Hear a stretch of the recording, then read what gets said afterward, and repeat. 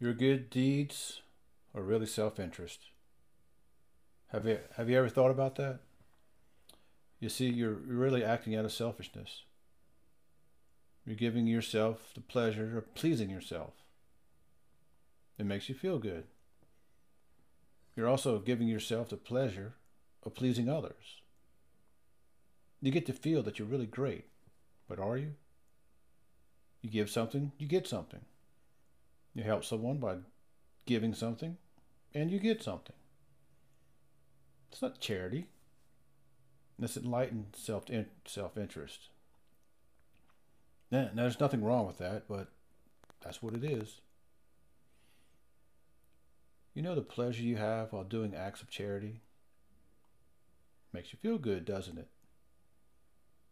It's the opposite of someone who says, "What's so great about what I did? I did something, I got something. I had no notion I was doing anything. My left hand had no idea what my right hand was doing."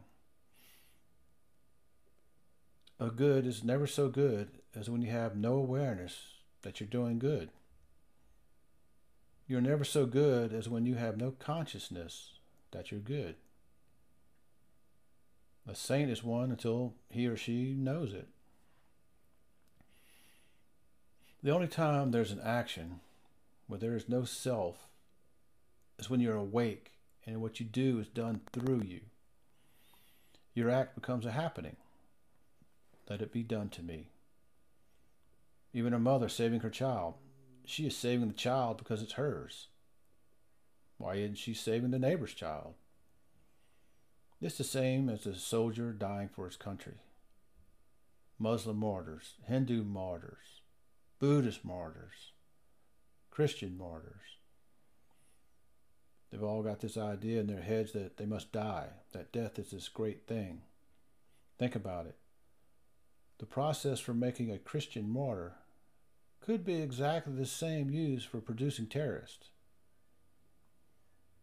You could have a man go on a 30-day retreat and come out full of love of Christ, yet without the slightest bit of self-awareness.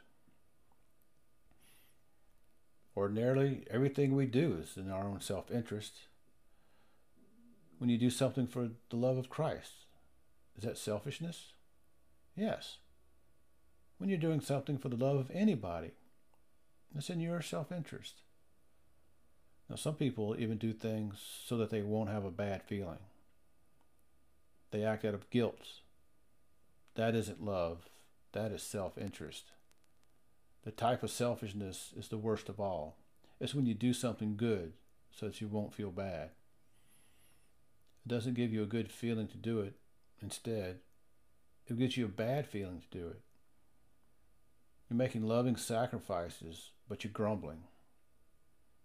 You know, when you do something for someone and you really don't want to. That's the worst kind of charity. When you're doing something so you won't get a bad feeling. You don't have the guts to say no. You want people to think you're good.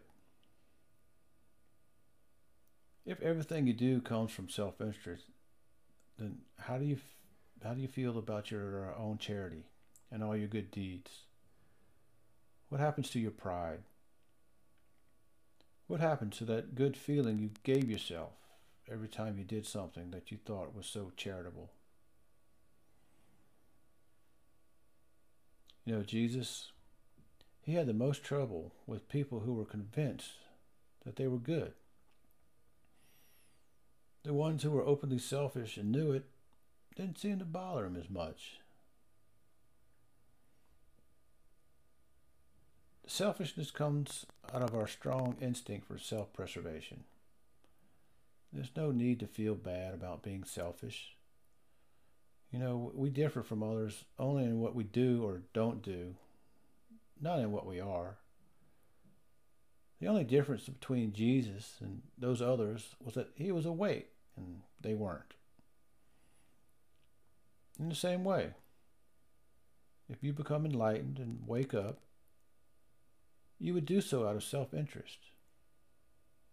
You see how silly it is to be vain about your good deeds? The Pharisee wasn't evil. He was stupid. He was stupid, not evil. He didn't stop to think.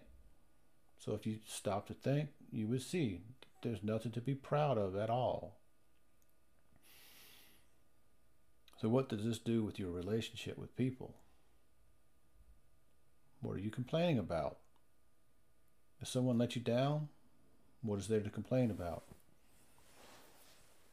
You did exactly the same thing. Expect the worst. You're dealing with selfish people. People aren't nice. They're as bad as you are. They're asleep, like you. And they're going to seek their own self-interest, exactly like you. You'll never be disillusioned or disappointed again. You'll never feel let down again. Never feel rejected. Want to wake up? Want happiness? Want freedom? Drop your false ideas. See through people. If you see through yourself, you'll see through everyone. Then you'll love them.